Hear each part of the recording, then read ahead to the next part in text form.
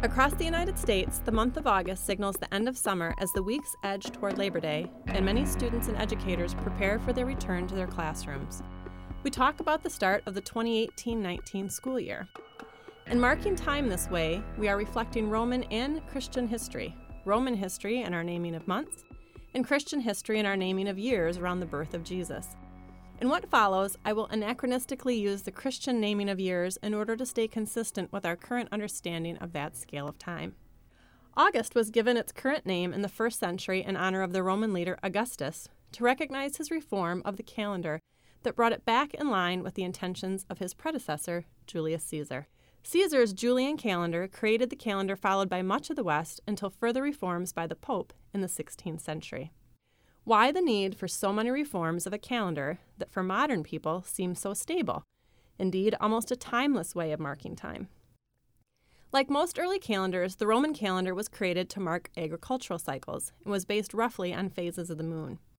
The year began in March and ended in December, the 10th month, decem being the Latin word for 10.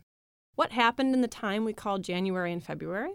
Nothing, tradition says, and so those months were not counted. At least not until the days of the kings of Rome, who created January and February. The number of days in each month was always tricky. Religion played a role in how to count time, and it was considered most auspicious for months to have an odd number of days. Early on, each month had 29 or 31 days, with the exception of February, which had 28, and was devoted to rituals of purification, which was seen appropriate for the last month of the year. The calendar drawn by the Roman kings did not neatly match the lunar cycles, which were just shy of 30 days. The College of Priests was given the task of fixing the calendar each year through intercalations, added days, along with their task of regulating festival days, on which religious observations and celebrations took place. Deciding when to add the needed days was complicated, and in many cases became a political question. Indeed, in 153 BC, the new year was moved from the Ides of March to the Calends of January, January 1st, so that new consuls, executive officers in the Roman Republic, could begin their terms. In the tumult of the last years of the Roman Republic, the calendar tilted out of alignment with the agricultural cycle, with the harvest being celebrated while crops were still growing in the fields.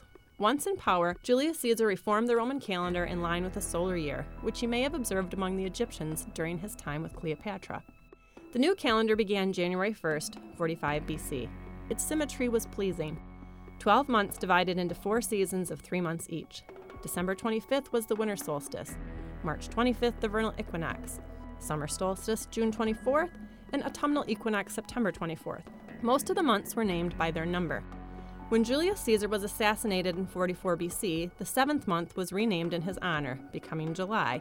And as we discussed at the start of this segment, the 8th month was renamed in honor of Augustus's further reforms of the calendar.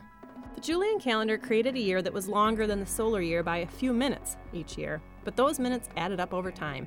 And in 1582, Pope Gregory XIII, in order to accurately place the central Christian celebration of Easter, reformed the calendar again and decreed that the calendar in that year would move directly from October 4th to October 15th to make up the time.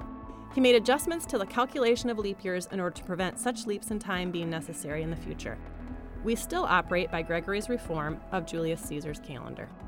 This moment in time has been a production of the Delta College History Department in cooperation with Q90.1, Delta College's Quality Public Radio.